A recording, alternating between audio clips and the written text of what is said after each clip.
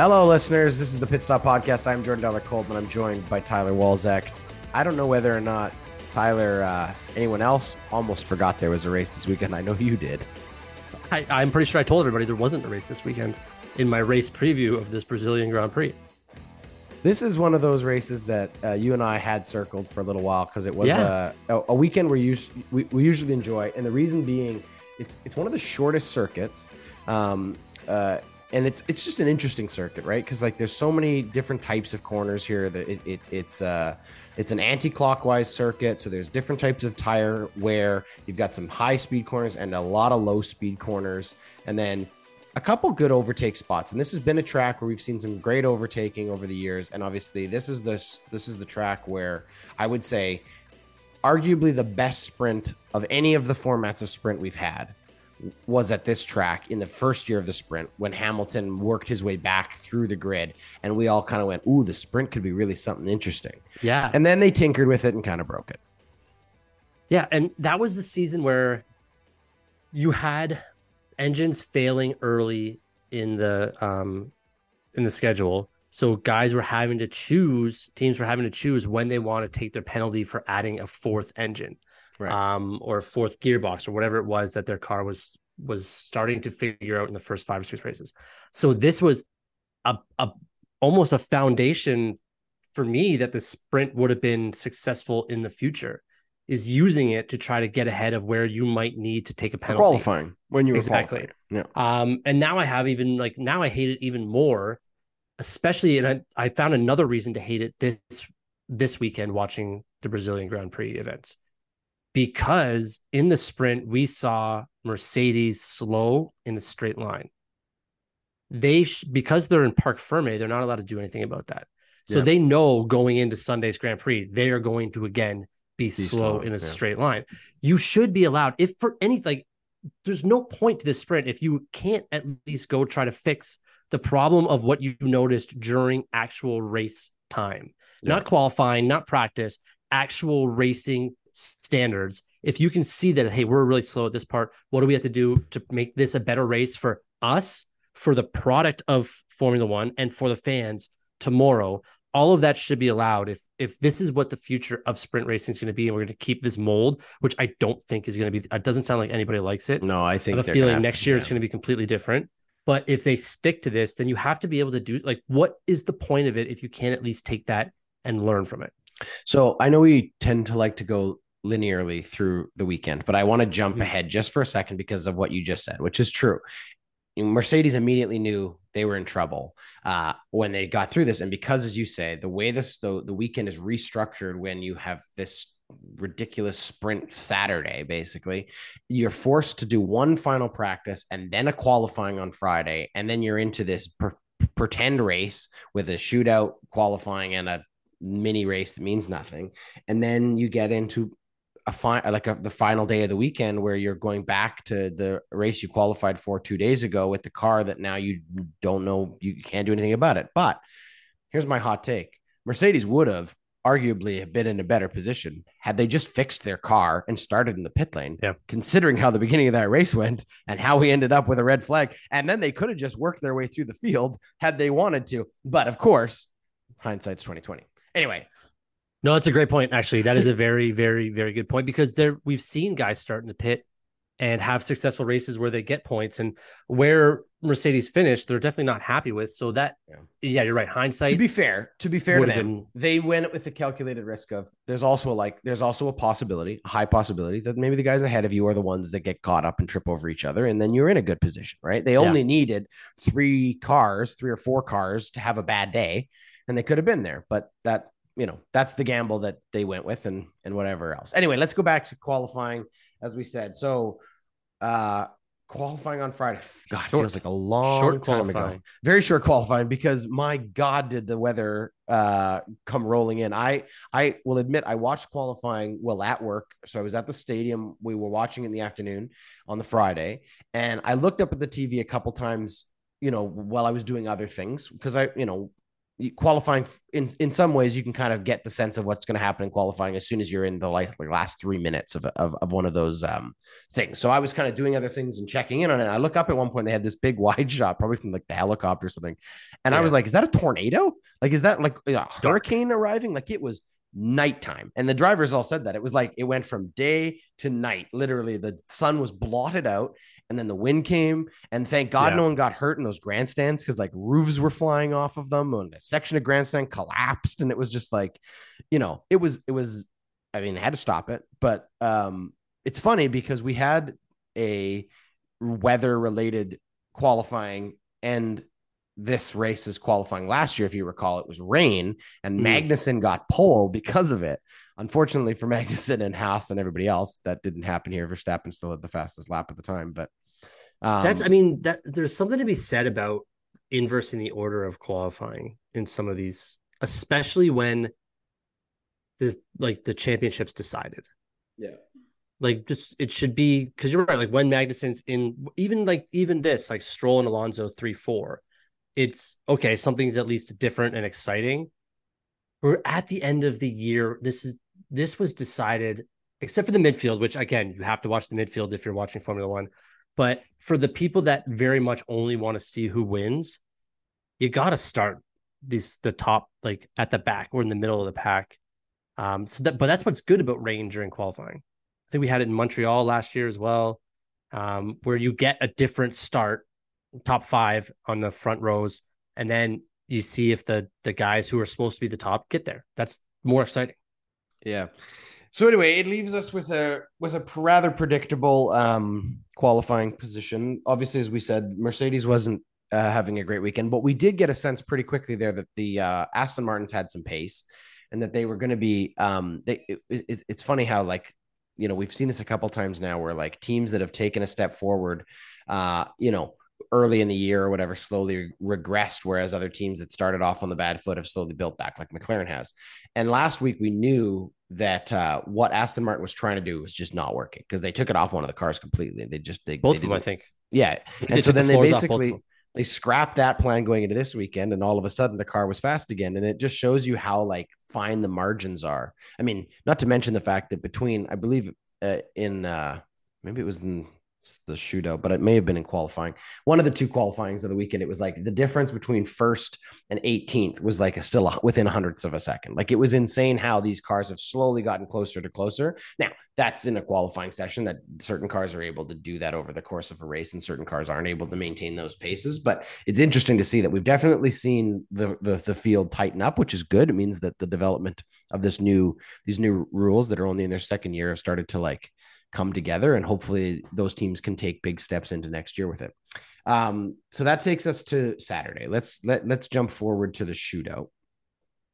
So you're right. And then the sprint shootout was when the Q3 margin was 10.6 and then 11.1. Yes, that's right. Which is crazy, right? Like that's 1 and 10. Yeah. That's one, that's the tiniest little mistake, the tiniest little adjustment of your line, any one of those things going your way, and you're climbing up the table. Yeah. And to me, like if we're going to start talking about Saturday, there's one story that sticks out to me, and that is AlphaTauri. Yep. You didn't think I was going to? Okay, I had to. You think I was going to go there? No, I didn't think that was going to be your story. There's a second story, but we'll get to that after. Let's talk about AlphaTauri. That's good. We should, because 100%. Like this Saturday, Tsunoda qualified 6th for a sprint. Ricciardo, was 8th. And then they both had a great afternoon. Ricciardo was fighting the Ferraris the entire time. It was very frustrating to watch him, knowing that he's a veteran, continuously pass Sainz on, I forget what turn it was, but then the DRS zones right after. So like don't pass him on the DRS. Don't pass him on the turn. Like he did it, I think 3 laps in a row. It was like, stop passing him in the corner. And at the same time, you have to take the window when it's there, because you may not get it in the next one. And I wonder if the first time, sure. The second time, sure. The third time, come on. Yeah, I guess. Come on. I think there. I don't know. I want to defend him, because I want to think like maybe he was playing like 3-dimensional chess, and he's thinking Sainz is expecting him to do it on the second one for that reason, and he's trying to catch him flat-footed. But yeah, it never worked, so I guess not. He never got it. He should have the first time. I can see why, but then Sainz comes back with DRS. The second time, maybe we'll put a little more battery into it or something. But the third time, come on, man. Yeah. Bigger And then do something as you different. said, the other, I mean, there's two. So yes, that's a big story. I have another bigger story. I'm going to leave for a second. Here's my like side note because it set up what we ended up getting the rest of the weekend. Mercedes had a very good start to that race, to the sprint, but really quickly it was clear they had no pace. And it was interesting because they had a little, I mean, they had a decent qualifying and they had a decent shootout, but that was really when it started to fall apart. So, but let's stay in the shootout for a second because the big incident at the end of the shootout is the contact and the crash between Alonso and Ocon, where like it looked like Ocon lost the car for just a split second, and the gap that he had, this sort of safe space he had there, just disappeared. And then immediately he's blaming Alonso. And I'm sorry, there's not a single replay that makes it look like Alonso's in the wrong there, as far as I'm concerned. He never turns into him. He stays on his line. Maybe he doesn't check the mirror, but what is he supposed to do? He's given ample room. It's not his obligation to just like smack the brakes and get out of the way. His job is to stay to the right, which he did. Well, and Ocon's on the inside line. If he's on a flying lap, then he can take the inside line. Like that's what every other driver, they showed replays of other passes at that same corner, and Alonso isn't out of position, but there's a split second of snap on that steering wheel where Ocon is recorrecting because I think he either caught a little bit of the curb or he caught a little bit of something. And of course, like, you know, the speed he's at in the margins, we're talking like tenths of a second, hundredths of a second between the moment that happens and the contact's made. But like just a huge impact. Both cars are done. And that's the other piece of the sprint weekend.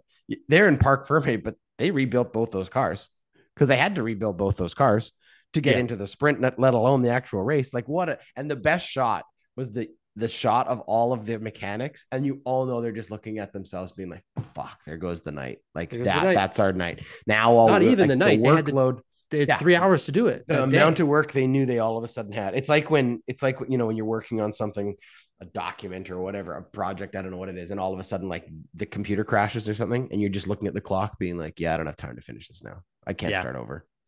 And those mechanics are just all like, oh, come on. Really? And it's just funny that it was Ocon and Alonso too, because like obviously they're famous problems last year. Yeah.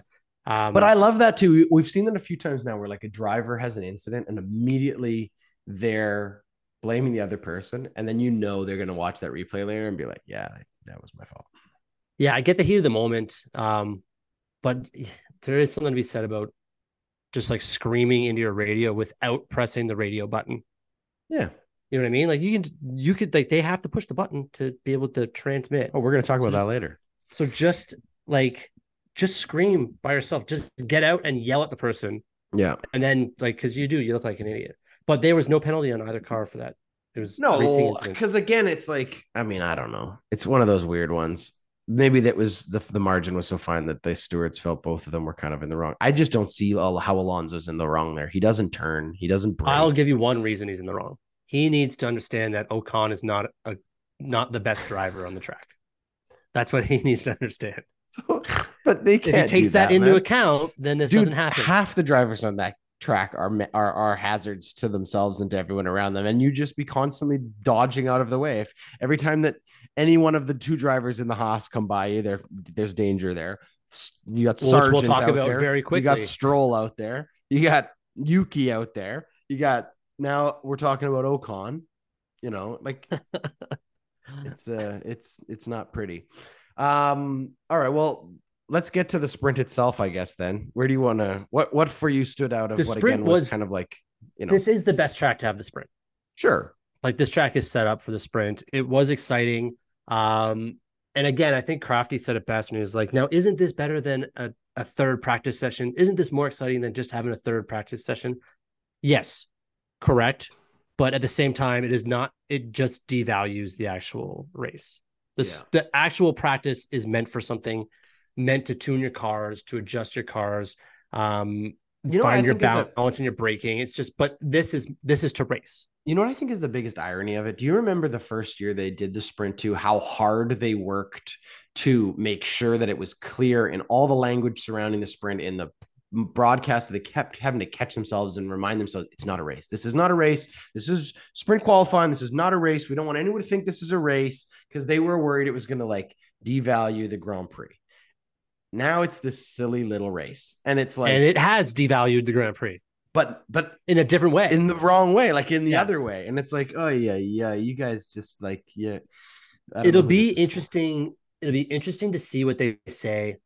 I bet you within a week after the final race of the year, they talk about the sprint. They say we're gonna do some change to the sprint. Like, I mean, I don't know who it'll be for. that quick. There's no driver out there right now who's going to tell me that they like what's going on. There's no team out there that's going to say they like what's going on here. I mean, the only way that's the case is if like some team beats their current rival mid-table for a couple $1,000,000 because they got the one extra point in one of these sprints. That's the only way they can make that argument. You know what I mean? Like there's no, and they'd have to make that argument now because there's no more sprint races left. They'd have to make it now. Sure. I just mean if they finish their season and they're up by like 2 points because of the two, that's all. But even then, you can't tell me the whole thing is worth it. The team that could say that would be AlphaTauri. All right. Because they got points. They got points in the sprint shootouts. Tsunoda was Yuki in Tsunoda. sixth. Yeah. You got first name. You just mixed the two of them together. I know. I don't know if it's Tsunoda or if it's Tsunada or if it's Tsunado or Tsunoda. I just say. Well, you call his teammate Ricciardo. So who? Like, Ricciardo is his name. So I won't correct that.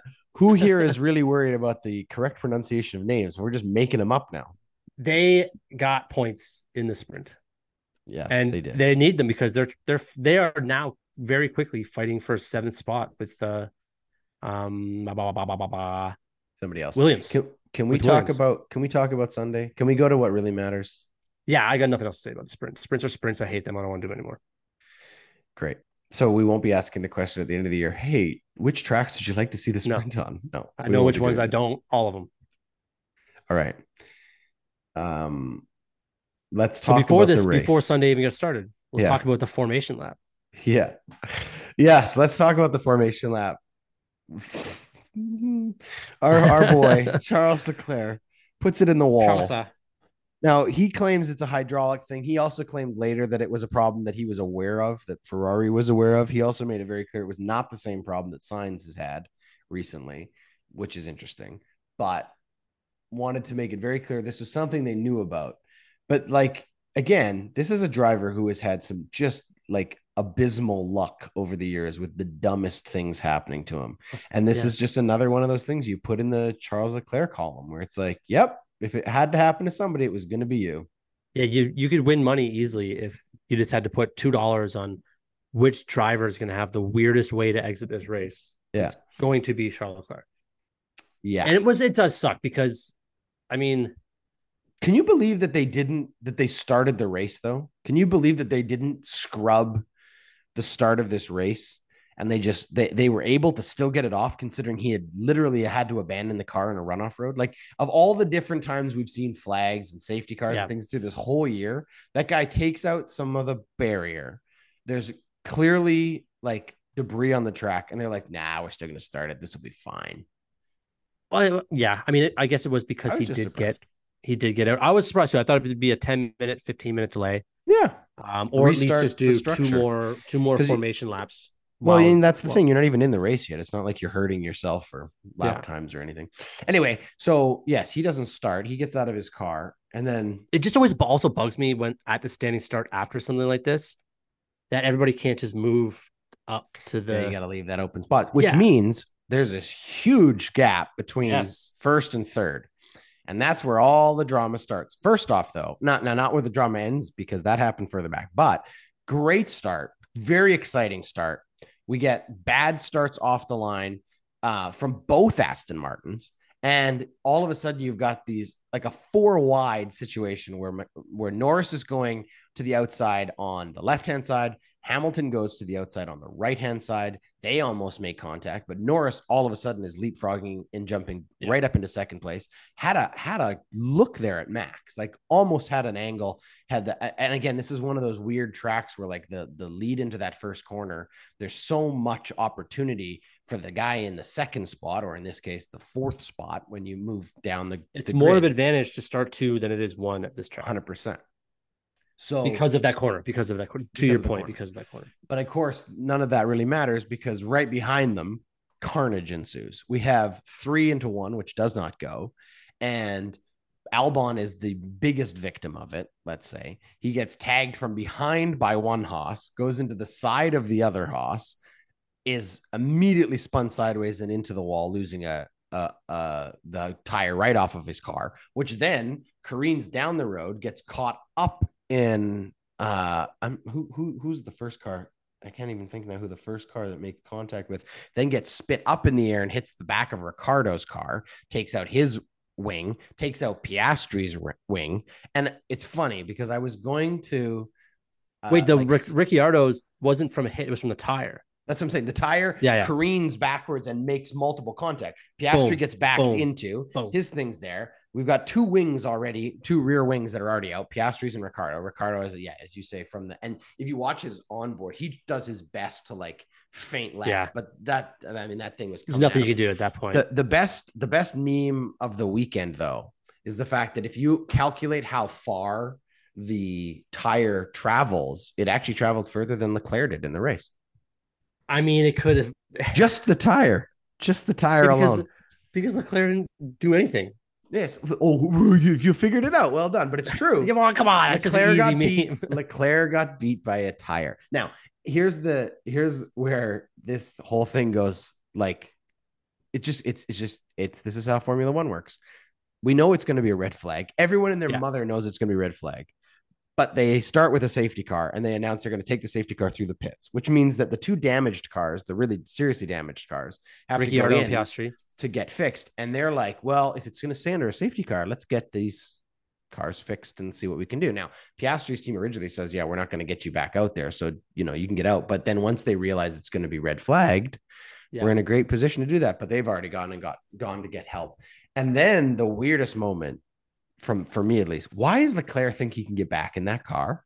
Because there was a moment there where he started running back, being like, "Ooh, if I get it back to the pits, if you had dragged your car back to the pits in the first place, which you could have done, he gave up got back in pretty easily on that race." Because we had this last year where Russell got out to make sure that Zhao was okay, and as soon as he got out, he forfeited the race. That was the end of the race. That's right.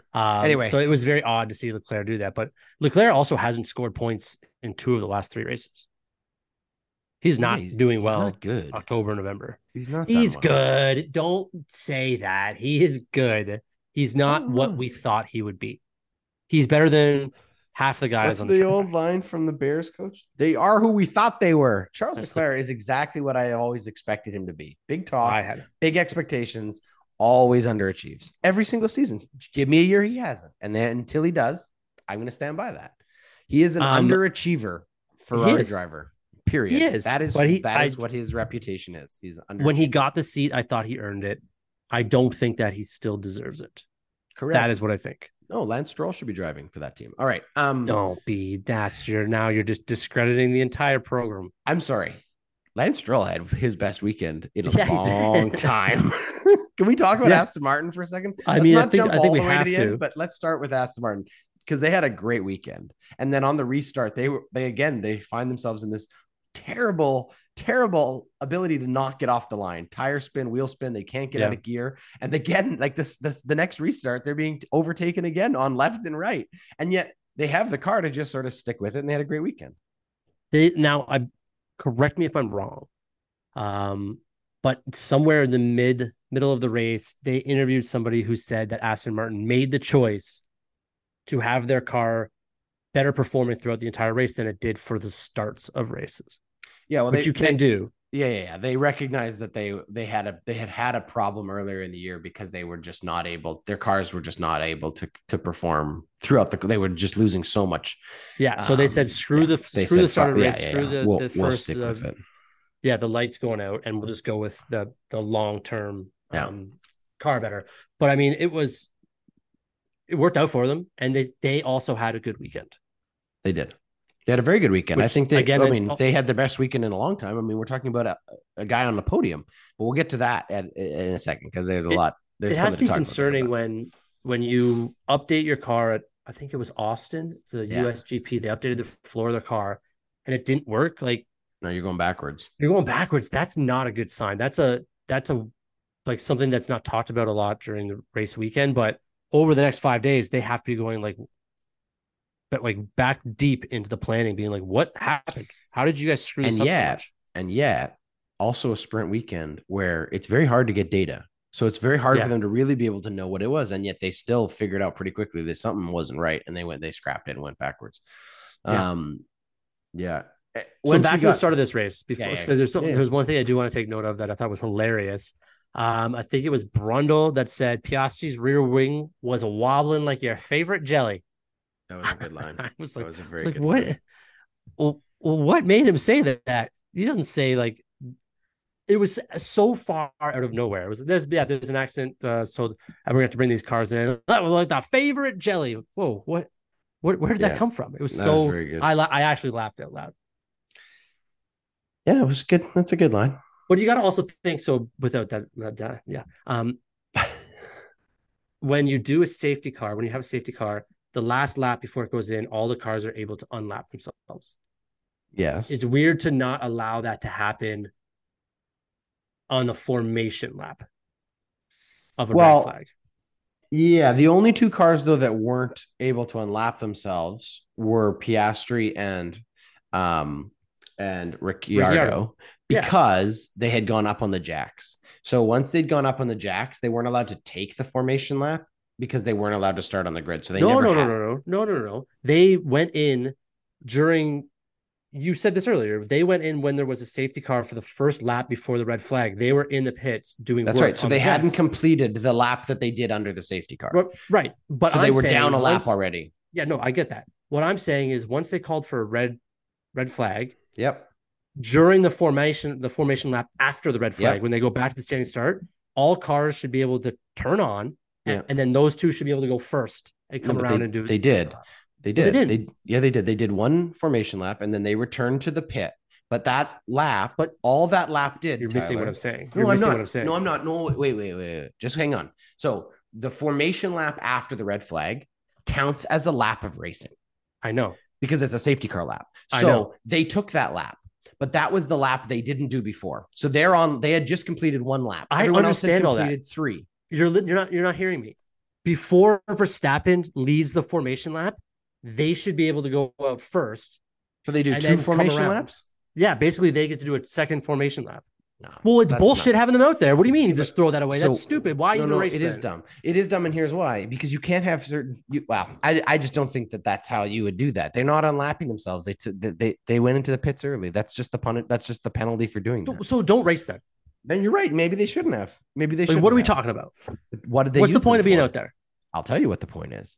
In case there was another safety car? No, Lando Norris benefited from his teammate being out there because they were able to offset their tires and understand the longevity of what the medium was going to do while they were on the soft tire. I'm telling you, it made a difference because it allowed them to undercut both Sergio Perez and in turn the Aston Martins, and they were able to make sure that Norris's strategy worked. That's just good team racing. They used him as a guinea pig.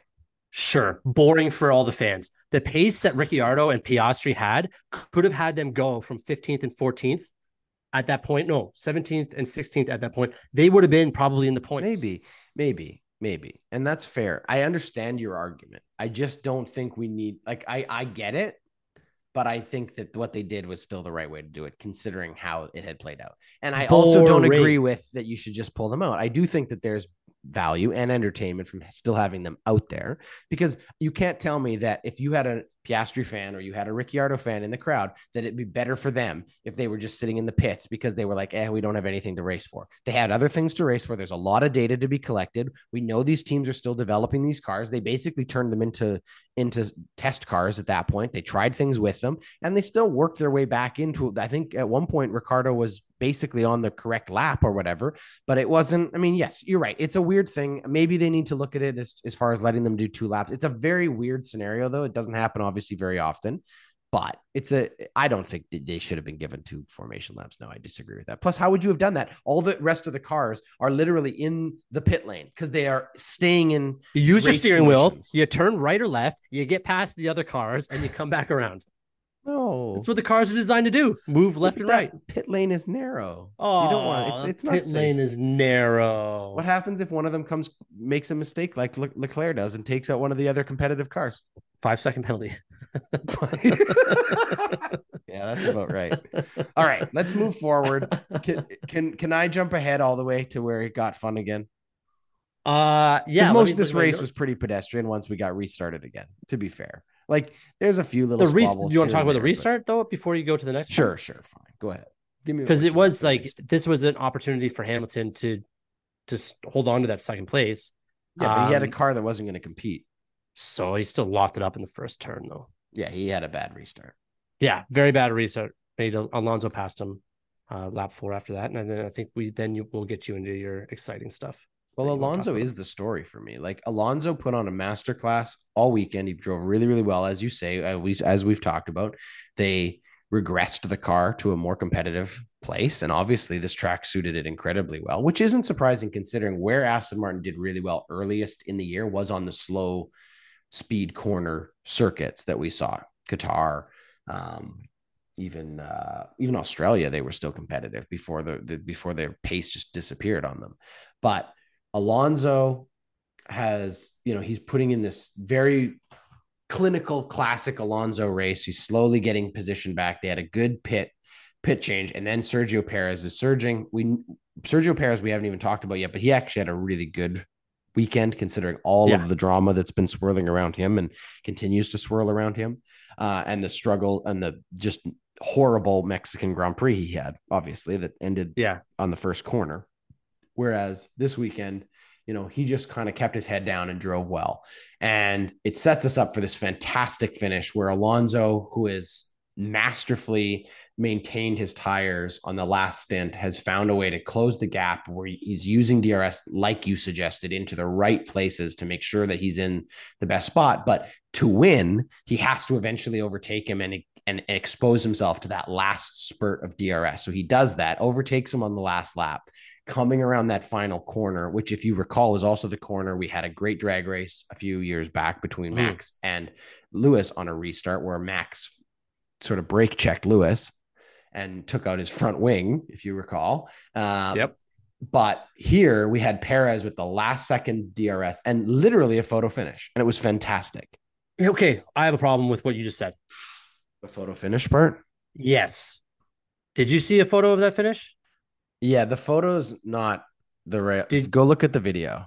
What do you mean? The video doesn't have a photo finish. It has the only thing that I saw was from like straight down the straightaway, like right down the straightaway. There's nothing from where's the camera on the finish line. There was one angle. No, there was one replay. There was one replay. Now it was not. Was the it photo 3 hours angle. after? No, 3 hours after when they usually announce it was from like disqualified. It was from like up in the stands. You're right. It wasn't the traditional where the photo finish angle should be. There's no camera there. Now this is not a sport that traditionally has photo finishes, so I can understand why they wouldn't have installed a camera there.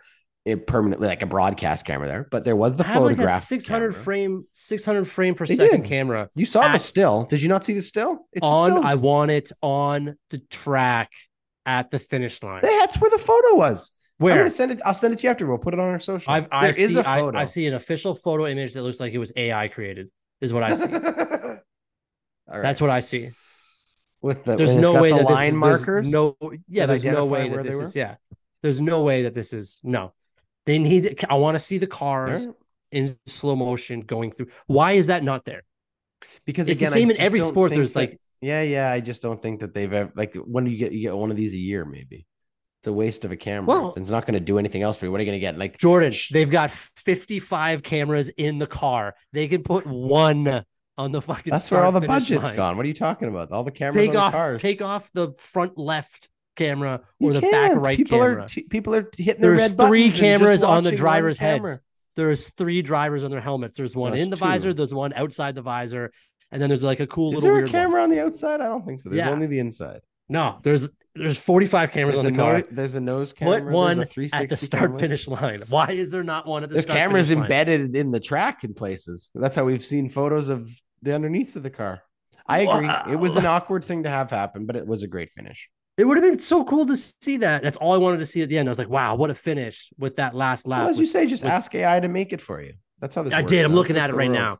It's some bullshit that they posted as the official photo Yeah. finish image. There's no way that is it. All the road is different color and blinding, but yet the cars are perfectly readable. Like even the small decals, get the hell out of here. There's no way Well, that you is have to AI meet your created. sponsorship obligations. Of course, the decals That's are in focus. unbelievable. Unbelievable that there's not a camera there. Friggin' All right. FIA. Friggin' FIA. All right. So we end up with a Max Verstappen win. It's the 17th of the year. We're not going to That's talk all I about have it to more. say about that. No, I have a problem with Norris and Mercedes' Alonso on strategy the grid. Yeah, okay. because they Maybe know make they a knew they build didn't have the build car, build a better car. That's their strategy. but they knew they didn't have the car to compete, so they could have employed the DRS train, and Yeah, they did Hamilton have some speeds out of struggles with it. that. No, they And did Russell even definitely have said, some like, we're issues with working that. together on this, right? But Like, you we know need what to I work think? together. Okay, so you want to go into there. I'm happy to have that conversation. You know what's going on there is you have two guys who are very different tire conditions. And if you watch the beginning of that race again, the way that Lewis first attacks Lando kills his tires. So he is in coast and manage way faster than Russell is. And so by the time that they get into that situation, Russell's now in the dirty air. There's a huge gap in front of Lewis. So Lewis is trying to stretch his tires, whereas George is like, we got to deal with this now. And Lewis is just pulls away. That's just how it is. He's just not in. I think that the communication is the issue at Mercedes there. They should have been, the two sides of the garage needed to be talking. That's fair. But I think at that point, they weren't thinking two parts of it. They weren't going to invert the cars. They're like, sorry, George, you're just a sacrificial lamb from where But we are George here. was We okay don't with have that. it. George Eventually didn't he seem to was, want yeah. to be in front. He just wanted to work together. He didn't care if he Yeah. was one or two. He even said to Lou, No, but I mean, he was the I'm sacrificial not going lamb, to and that's pass. why they did the strategize that way. They were just like, we can't give, if we put Lewis back here, we will have both of you overtaken instantly. I think But that's no what one they were asked for concerned Lewis to about. be behind. Russell said, I'm not going to attack Lewis. We have No, to no, work no. I'm together. saying if they had kept Lewis there, I think Lewis would have exposed himself to being not able to maintain what his tires needed. He needed to But he get, blew ahead of him. yeah, he And did. then he I don't kept know, it ahead man. of him. I don't So know. that doesn't make sense. Yeah, maybe you're right. I don't know. It was miscommunication at first, I think, on the Lewis side, and then once they were, you're right. And it's ironic because it was Sainz attacking, and Sainz is the one who worked that strategy to like a master class earlier in the year, keeping It was just Norris in weird. safe. I don't, and even Russell was like, why aren't we working together? Like, we don't have a car. And it instantly made him And maybe grumpy. He that's got real why. grumpy after Yeah, that. but George is usually grumpy. I mean, to be fair, they were all You grumpy. say that Did you about see everybody that? now. Every week No, you got it. Last week it was Norris. He was a grumpy guy. You know, like talking Norris to is a Norris. very grumpy guy. Oh, there we go. So you admit it. Who's not a Every grumpy guy. person? You know who was happy this weekend? Wasn't too grumpy. Perez. Um, yeah, Sergio Perez was definitely not grumpy. No, I was going to say He stayed Bottas. aggressive. Bottas is never grumpy. He probably was grumpy once both those Ferrari engines. The only Ferrari engine I think left that made this track like that lasted the entire race was Sainz. Yeah, Was he the only Ferrari left? yeah, I think Because so. Haas is a Ferrari engine as well, right? Yeah, So both Haas Ferrari engines out yeah. first, like not even up into the first turn. And then Alfa Romeos, both of them out. So Yeah, you Sainz could be was the right only. then. That's not great It for Ferrari, like the engine no, maker. yeah. Interesting also too to see how like upset and clearly ready to be done with this year Toto Wolff and the Mercedes drivers were. I Oh don't know if yeah, you saw those post race interviews where they basically were like, yeah, no, we're ready to throw this car away and never ever see it again. I guarantee you next year you're going to see a black Mercedes that looks a hell of a lot like an Adrian Newey Red Bull. yeah. I'm just saying that's going to be what you're going to see is a very similar design concept wise. They fired their technical director last week. They've moved on from this mess and they're ready to just, I mean, this will be the first year in the modern Mercedes team since taking over at Benetton that they have not won a race. And I don't think they're going to win a race. I mean, again, there's two races for them to have something weird happen. That's fair. It isn't going to happen. No, Hamilton said after that he looks forward to never having to drive the W14 again. Mm-hmm. They couldn't keep up with Gasly and the Alpines. Like, no, they were in rough shape. Yeah. Also, that was Gasly's second top 7 finish in the last 3 races. There you so go. we're aware. There you go. Just so we're quietly getting in the points, top 7. All right, final thoughts on this before we hand out some hardware. Yeah, I do have some final thoughts on this. Unfortunate Sunday for AlphaTauri. Again, because of the Ricciardo thing and the bullshit that he wasn't allowed to be on the lead lap, even though blah, blah, blah, blah, blah. They could have had double points. Tsunoda was great this weekend.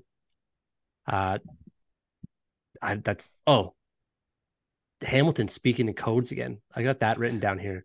When he said we should have went to the hard tire, man. Nobody used the hard tire all weekend. There's no way that radio call was actually about a hard tire. There was 21 laps left when he put the soft on. That would have easily got him to the finish line. There's no reason for him to come on and say we should have went to the hards. I want to know when he retires. I want a tell-all about what he actually means when he says what he says. It's like Peyton Manning in Omaha. Yeah, there's something else. There's like the intonation that he says, or the amount of numbers. Could be putting in his order, his like catering order for the end of the race. To be honest, could be anything. At that point, they were so out of this race. He was probably checking in on what time his flight was. Yeah, maybe.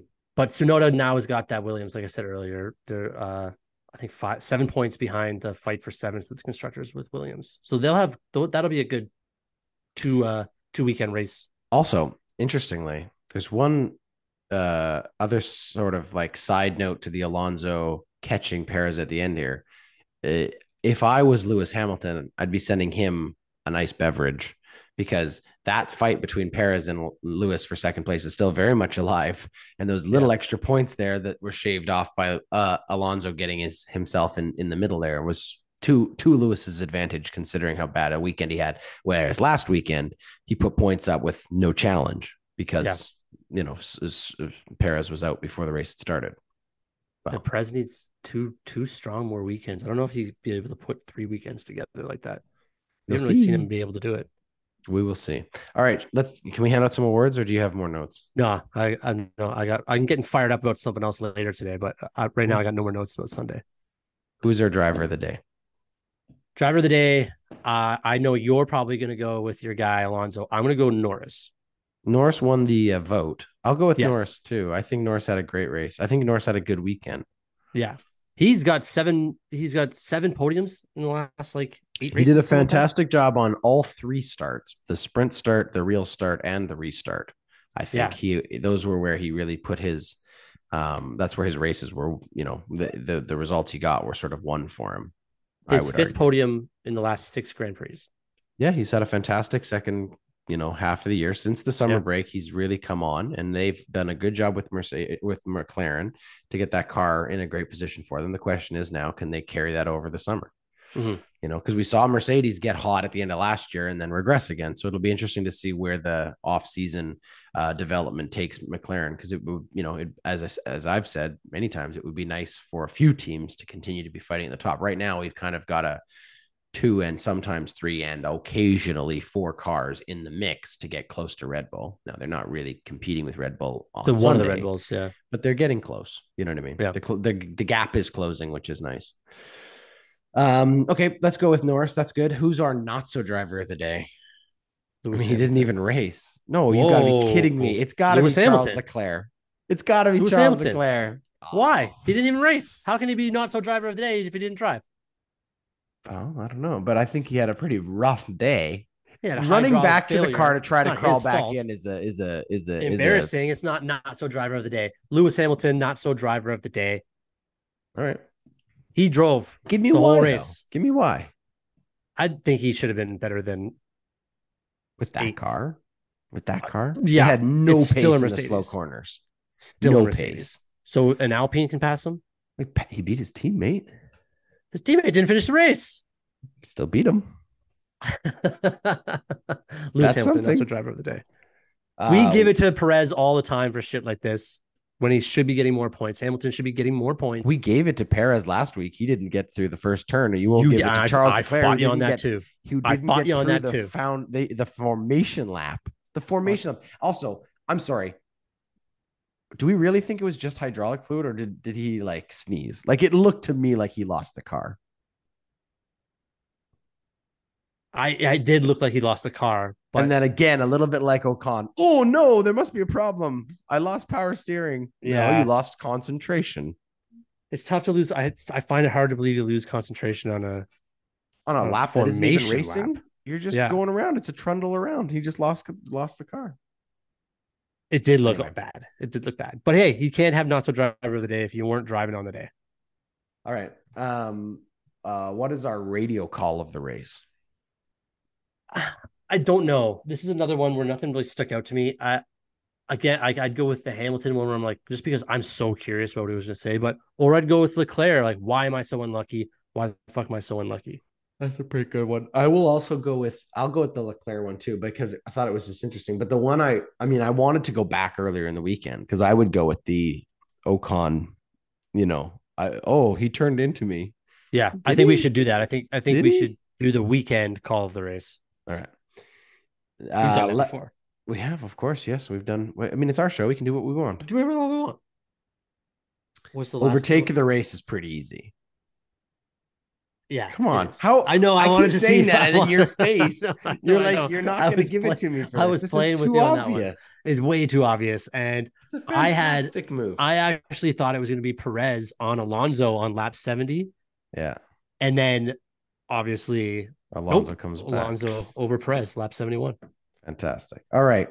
That was our review and look back at the Brazilian Grand Prix. And we'll be back in just a minute.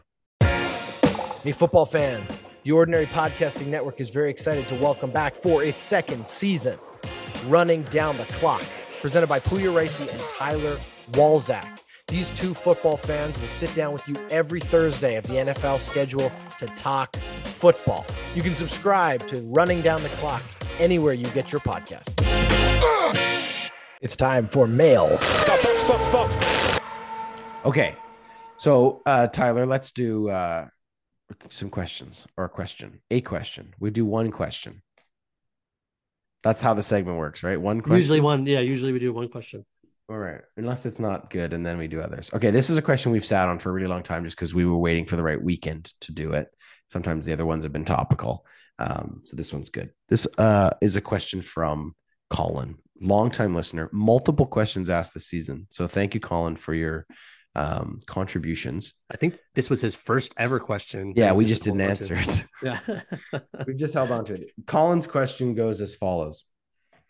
I know that the steering wheels in Formula One cars are complicated and have lots of buttons, but on average, how many inputs per lap or per race do drivers actually have to make? So that's the question, but I think we should talk a little bit about the steering wheel in general, if you're up for it, Tyler. Yeah, because the race, it's really interesting.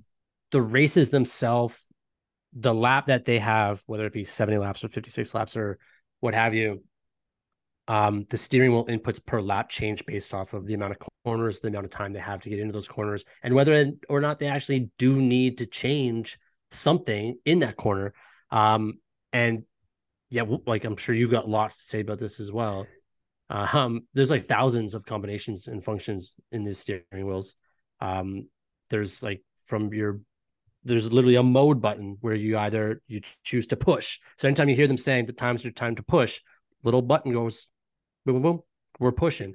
Or store power, or like regular race. Like these are regular laps that we're just going to run, or slow laps, or charge laps, or there's a formation lap mode, warm up mode. Like that, just the mode button itself has like 12 different modes. Yeah. So again, just to simplify to start, there are on average, because again, every car has slightly different steering wheels and different, buttons and all of the different things. There's buttons and gauges. So like little turn knobs that, as you say, sort of set the car in different situations.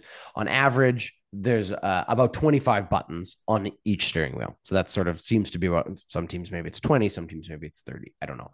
But that seems to be about the average. And so, of course, when you take that into consideration, a whole bunch of those different buttons actually are all for the same, let's say, function of the car. For example, on the Mercedes car from last year, there were 5 different buttons or switches that all changed different parts of the brake setting.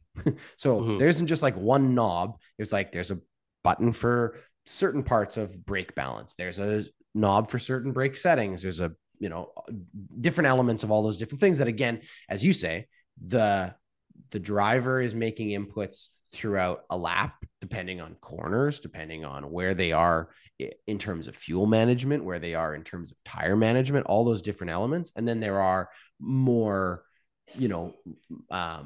like 10 lap, 20 lap at a time changes that might get made where they'll put it in a specific setting, again, race dependent, whether they're following, whether they're in the lead, whether all of those different pieces. And that sometimes it's coming from the technical team that's radioing in. You've heard that probably often on the radio call where they'll be like, all right, take it to strat 5 or take it to, setting 2, because they're identifying the car needs a little bit more cooling at certain part of the brake, or the tire, or the tires are struggling. It's a specific part of the circuit, so they're going to change the differential, anything like that. So yeah, 25 buttons, let's say. And then of course, when you have that many buttons, just do the math on the calculation of how many different combinations. We're talking thousands of different possible combinations for any one of these cars. It's actually gotten even, like, it gets crazier. There's obviously like the steering wheel that you would have in any car where you go left and right. Now in these, I think the first iteration was end of last year, this year, the steering wheel moves out and in. Yep. To adjust the toe of the car, the change in the toe of the car, which is super cool to think about. That's at that point, you're now in like a 3-dimensional axis where you're basically a helicopter. How a helicopter would fly is the same type of way. And going into each corners, you change your brake balance and your differential, like with certain buttons. I thought it was very cool that there's a pit lane speed limiter. So as soon as you want to pit lane, hit that button, you find your 80, and it's basically cruise control. I also thought it was very, very cool that there's the button where they talk to their pit, the drivers in the car. You don't just hold it down. For some reason, I always thought it was something you have to hold down to talk, but it's just boom, turn on, turn off, which I don't know why, but blew my mind when I read it. I was like, oh yeah, that actually makes way more sense. There's a button that tells you that you've confirmed that you're boxing. There's also buttons on, I think it was Mercedes or Ferrari. I think it's probably most of them, but there's buttons on the steering wheel that actually don't have a function. And then after you go through your free practices and you figured out that in this corner, I need the differential like -3 in the back left, but I need my brake pedal to be a little bit stronger to hit that at the right exact moment. So they say, okay, we'll function that into this L2 button, we'll call it. Yeah. So that instead of them having to do 2 things in that corner, it's just kind of like a cheat button that they're able to use going into it, which I thought was very, very, very, very, very cool. The other ones that you should be aware of too, which are important to think about, the DRS, which is obviously the rear wing opening, that is not a automatic function, that is manual. So there's a button for that, and they are only able to obviously open it when their car has been enabled remotely from where they are with it. And if you recall a couple of years ago when you were having issues with it, there was a race where Red Bull's rear wing was not opening, and you could hear the frustration from Max because he's literally just like slamming that button, and he was actually like canceling the command because it was working, it just wasn't functioning correctly. So he would hit it, it should have opened, it didn't. When he hit it the second time, it was actually still closing. In his mind, it was like, well, it has never opened once, so every time I push this, should be an open. So again, the driver's very much in control of those things. The other one is KERS, which is obviously, we've talked about, I think earlier on this too, about like ERS, which is the energy reserve system, or the energy recovery system, where you're building up those. So you'll often hear during the race, they'll talk about like, you're harvesting energy for either to attempt an overtake, but more often a driver is harvesting that energy to be able to defend with. So there's a button where literally they get like a little additional electrical boost to the power unit to give them that little extra push. So if you are defending against someone at the RS, you want to have harvested that, that's a button they've got to push. And then the biggest thing that I think goes overlooked on these steering wheels is the clutch paddles are on the steering wheels. So every single time you are changing gears on these obviously manual cars, for those driving at home, like, the paddles, and there are actually road cars with the paddles now on the steering wheels. So you may, you may be driving Cadillac around. Has one. There you go. But do you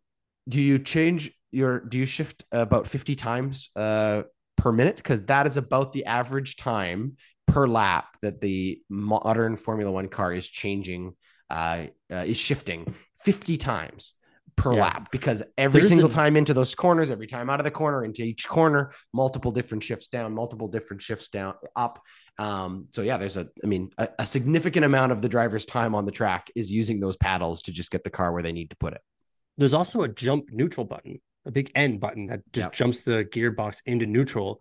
What I was reading about was, I think Sainz says he uses it all the time, but Mercedes says they barely ever use it. Yeah. Thought that was also very, very cool. What was the one? There was one other thing about the the other thing. Marker button. Sorry, go ahead. Yeah. There's a marker button on some of these, depending. I think this was just Ferrari, where if the driver senses there's something wrong with the car at a certain part of the track, they hit that button at that time, so that it'll, I don't want to say take a photo because that's so generic and probably not true, but it'll alert. They take that marker button. It's basically a screenshot of everything, so that they're dropping a pin in the data, right? Exactly. So that they can go back and identify it. Yeah, exactly. So they can figure out what the problem is and not have to just talk about it.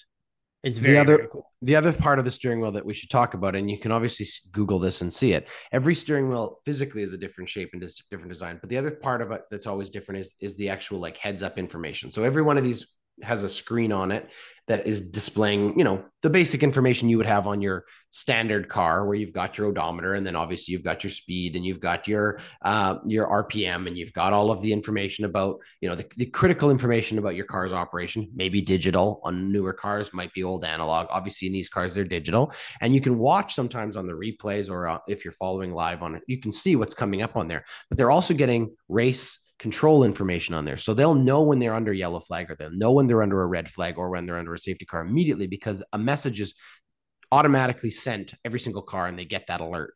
So it's clear and information is there. And then right above that, there's the row of lights, and that is their, that's actually the indicator of, like their revs, basically. So they're able to identify when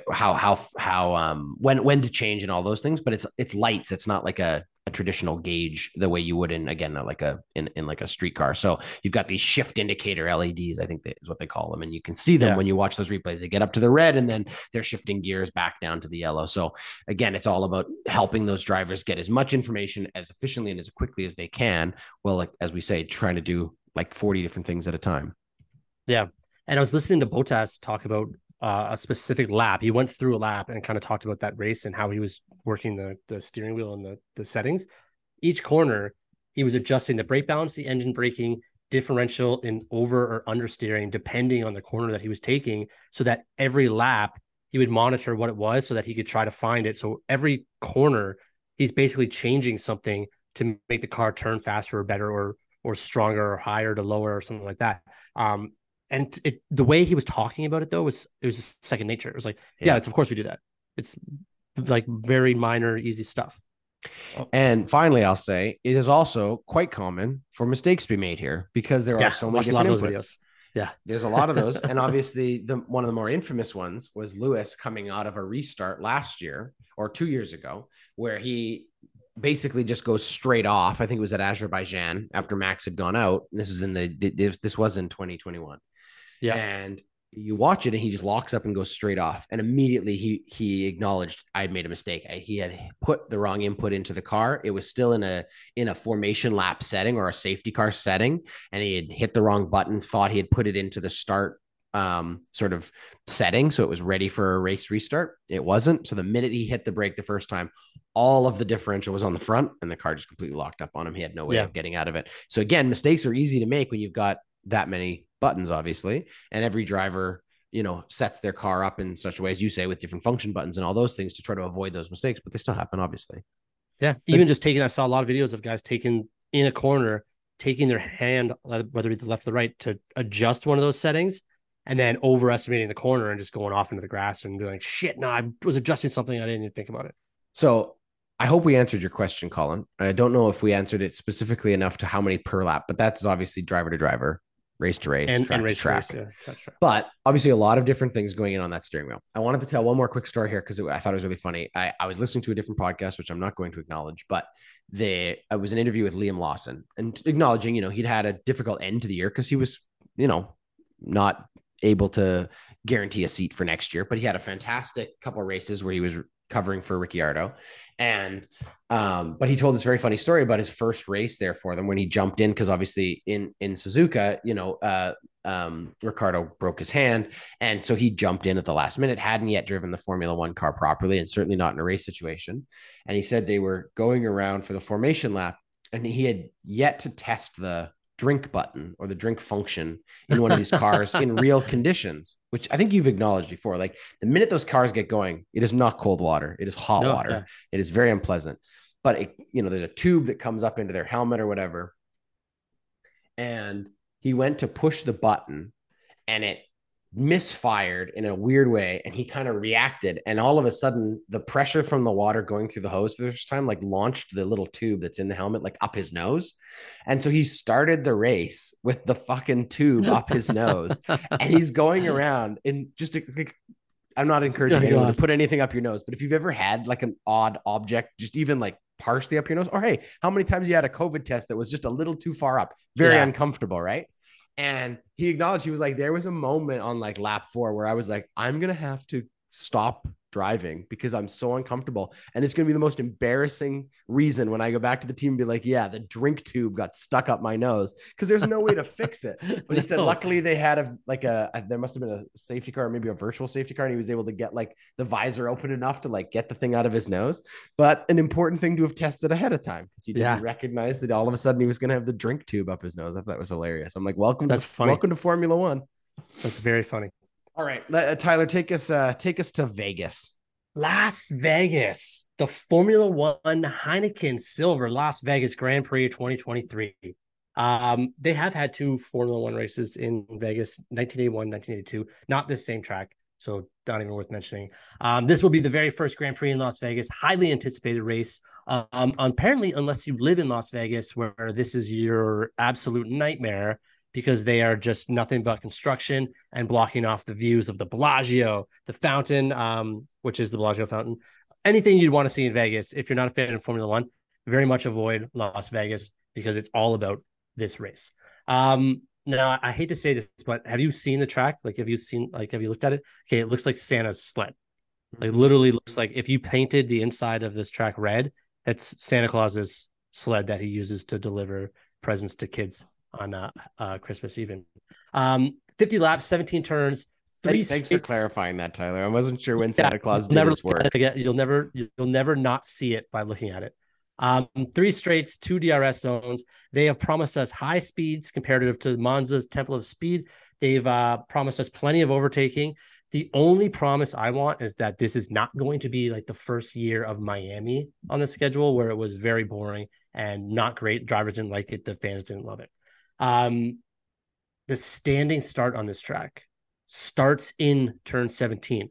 So it's not everybody on the straight. It's very much I think the first 2 rows are at the end of the turn, and then the rest go through it. They say that from the back of the grid, you can't see the front of the grid. Yes, exactly. I think halfway through the back you can't, which I think this is the only race that does that. Now, here's the thing that I knew I was going to get heated at. This race, and I don't know if I'm reading this right, but I looked at a bunch of websites, starts at 10 p.m. on Saturday night. Yep. Our time. Yep. We are in the same time zone as Las Vegas. Yep. So that means it starts at 1 a.m. if you're Toronto, New York, Miami, Montreal, any of those very, very large cities. Yep. Qualifying is the same day. Mm-hmm. It starts at 12 a.m. So midnight, Friday hits, turns over to Saturday morning. We get qualifying, and then we have the race at 10 p.m. that night. What the fuck is that? That makes no sense at all. It gets dark here at 6 p.m. If you want a night race, you can start it at 6 p.m. You can start it at 7 p.m. Why are you? No one on the East Coast of North America is going to watch this race live. This race, the start time for this is bad for everybody. Everywhere in the world. So this is the one I was telling you about last week. There was all this bitching and moaning and complaining in London where they're like, oh, we're gonna have to get up at 6 a.m. for a Formula One race, which we are all laughing at, because like that's what we usually have to get up if we want to watch any of the European races live. But as you point out, this isn't even convenient or even good for the East Coast. Now, why are they? It's not good for the same. It's not good for the same time it? zone. For Europe and everyone else that watches. I get that, but don't have the race here then. Yeah. because it's at they midnight. wanted a It's night at race. Midnight. They wanted a night race. They should have started it at 7. Yes. They didn't need to start it at 10, but they didn't want it to be 4 o'clock in the morning in London. So they compromised, and it was a dumb idea. If you're going to do a Vegas race, do it right. Period. Yeah. Or as like you every said, city gets, it's the home city. It's the city where the event agree. is taking place. It should be conditional. The time should be conditional on when it is best for viewers at the race. Okay, so here's the best part, though. Why is qualifying the same day as the race? I don't know. Is it because Britney Spears? What day of the week is the race? Saturday night. Yeah. Yeah. It's the Thanksgiving weekend in the United States. What happens Sunday? Football. Which is fine. I'm okay with that. But why is qualifying on Saturday, not Friday then? Like, because when are they going to do practice? Thursday, do practice session Thursday, do 1. No, Thursday, I do agree 2. with you. It's 1, a 2. dumb Friday schedule. morning, do third practice. This is the thing. The whole thing is set up to fail. Yeah, and that's the shitty part. It will fail because of that. It will make a mess. It will be a mess. And what I really love is, as you pointed out, like they have tried so hard to turn Vegas into like a private space. It ain't. Like, I'm sorry. Vegas is one of the biggest tourist things. I don't know if you've seen the viral videos online of all of the overpasses where people are like literally tearing down the vinyl coverings and the decals and stuff that have been put up on the glass and stuff. It's like, I'm sorry, this is dumb. You set it in the middle of Vegas. You put it down the strip. I get you want to sell your premium tickets and you want to do all those things. The truth is, this should always have just been a thing where you accepted you were taking over a city, sell your grandstand seats. Anybody who wants to get in there at 2 o'clock in the morning and wait till 10 p.m. so they've got a spot on one of those overpasses should be allowed to do that. It makes it better for the sport. The other thing is, this is a reaction to like the growth of popularity that we saw in the United States last year. Because obviously this was planned multiple years ago, but it was because of that growth. And since that point to this point, with the Max Verstappen dominance, that support is gone. Like the bump that it got has really diminished. I don't know if you feel this, but we're almost at like the Formula One backlash stage where there are people who are like, why did I get excited about this? Because it's boring. And I, as one sitting here with you doing a podcast about it each week, I'm not in that camp. I still see the value of this sport. I love this sport. I think it's really, really awesome. But you, again, have to dig a little deeper than just being a casual fan. And the majority of those people who jumped on that bandwagon and that train at the beginning were casual and weren't ready to go all the way in. This race was meant for those people, and it took way too long to give it to them. It should have been at the beginning of the year, honestly. That's when they should have done it. But the reaction to it, I think, is going to be very negative, and that's unfortunate, but I think that's just the reality. Just if the people in Vegas thought they were annoyed by the stands blocking views, by they put up the glasses with the decals and stuff on it, which I think they're going to take those off anyways, because I don't. Anyways, if they're mad about that, wait until they try to go to sleep at midnight on Friday. Or Saturday. They're all trying to go to bed at midnight. I know it's Vegas. We're not talking about like Omaha, Nebraska. It's Vegas. There's always loud things at night. There's not going to be that loud. There's going to be the loudest thing. Vegas never sleeps. Every I don't 1 minute and 30 seconds. Every 1 minute and 30 seconds, 20 different cars that sound like fighter jets are going to fly by your window. They're fine with that. You know what? What about the 70-year-olds that go to Vegas? Do you know the new big backlash? There's this big pushback now because U2 is leaving the Sphere for the week because the Sphere is going to be a Formula One element or whatever. And there's all this backlash online being like, I couldn't get U2 tickets because Formula One's in town. And you're like, oh, great. Here we go. I just don't I'm so angry about the start times for this. It is pretty dumb. That part is so very dumb. Again, it's like, who is this for? I just don't get that because I'm confused who it's for. I mean, I guess, actually, come to think of it, there's one time zone where this is really great. Hawaii, Abu Dhabi, Qatar, Saudi Arabia. It's where all the money is. That's who it's good for. But just going to this is probably the worst weekend to go to a race then. And I don't disagree with you. I also don't understand the whole point of putting it on American Thanksgiving was to make it a thing. Well, you haven't made it a thing. No, you've literally bumped it completely out of prime time. It should have been the biggest thing for ESPN. Like they should have been making it their Saturday night, marquee event. yeah, I don't get Nobody in North America will be watching this live. Nobody. It is on 3 a.m. in New York, Toronto, Montreal. It is on midnight here. Nobody is going to be watching this I'll live. watch it live. What are you talking You about? and I will be, because you're right. Like, we're invested in this now. But the casual fans, the people that we talked to about Formula One 2 or 3 years ago, they're not there anymore. Yeah. It's you and me out here. That's it. And then the Well, people and- that listen, obviously, thank you. That's Yeah, right. you guys are Thank great. you. Everybody, you're great. That's right. But even that, I bet you everybody listening right now knows at least 2 or 3 people that have stopped watching over the last year. And this doesn't help. That's the sad thing. It's just, it This was is why meant to we be keep saying Max a reward, Verstappen ruined wasn't it? this. He ruined it. Max Verstappen ruined Formula Actually, One. to be fair, Nicholas Latifi ruined it. Yeah. Nicholas Latifi. All right. On behalf of Tyler and myself, thank you for listening. We appreciate it. We'll be back in a couple weeks' time. As I not this week, this time for real, Tyler. I double checked. Yeah. Not this upcoming weekend. In another weekend on the 17th and 18th of November from the Vegas Strip. We'll see how it turns out. And we'll talk to you the following, I guess, Monday or Tuesday. See, it's a Saturday race. Who knows what anymore? Fun. Who well, knows technically, anymore? for most of the world, it's a Sunday race. Sure. It'll be for me, too. I'm not watching that Saturday night, 10 p.m. All right. I'd watch it at 7.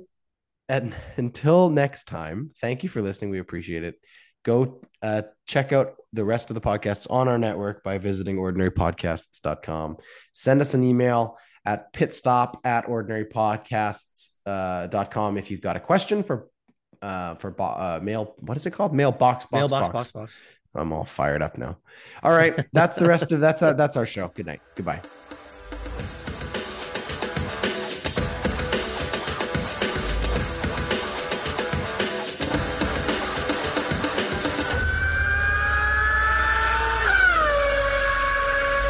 Pit Stop Podcast is a presentation of the Ordinary Podcasting Network. Thanks for listening.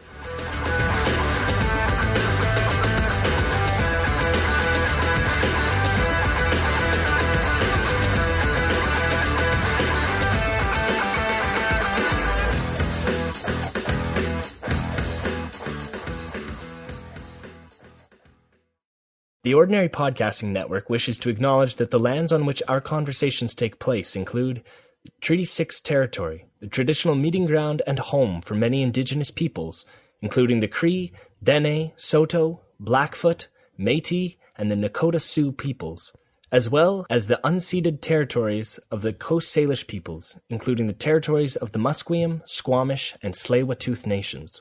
We acknowledge the many First Nations, Métis, and Inuit whose footsteps have marked these lands for generations.